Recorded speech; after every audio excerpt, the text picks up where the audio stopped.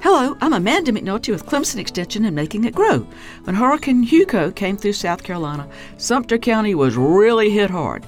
The magnificent Swan Lake Gardens lost several hundred pine trees, exposing camellias and azaleas to unwelcome sunlight. But only a few bald cypress were lost. If you come across a young bald cypress, shake it and you'll find that it's flexible. Even adult trees are not brittle like pines. The ones in water with their interlacing knees have a giant support system in play, protecting them against strong winds, even hurricanes. In ice storms, they again have an advantage over pines as they're deciduous and have no needles for the ice to accumulate on and cause the trunks to break. You can grow bald cypress in a regular landscape. They don't make knees in ordinary soils. Just buy a bale of longleaf pine straw for mulch.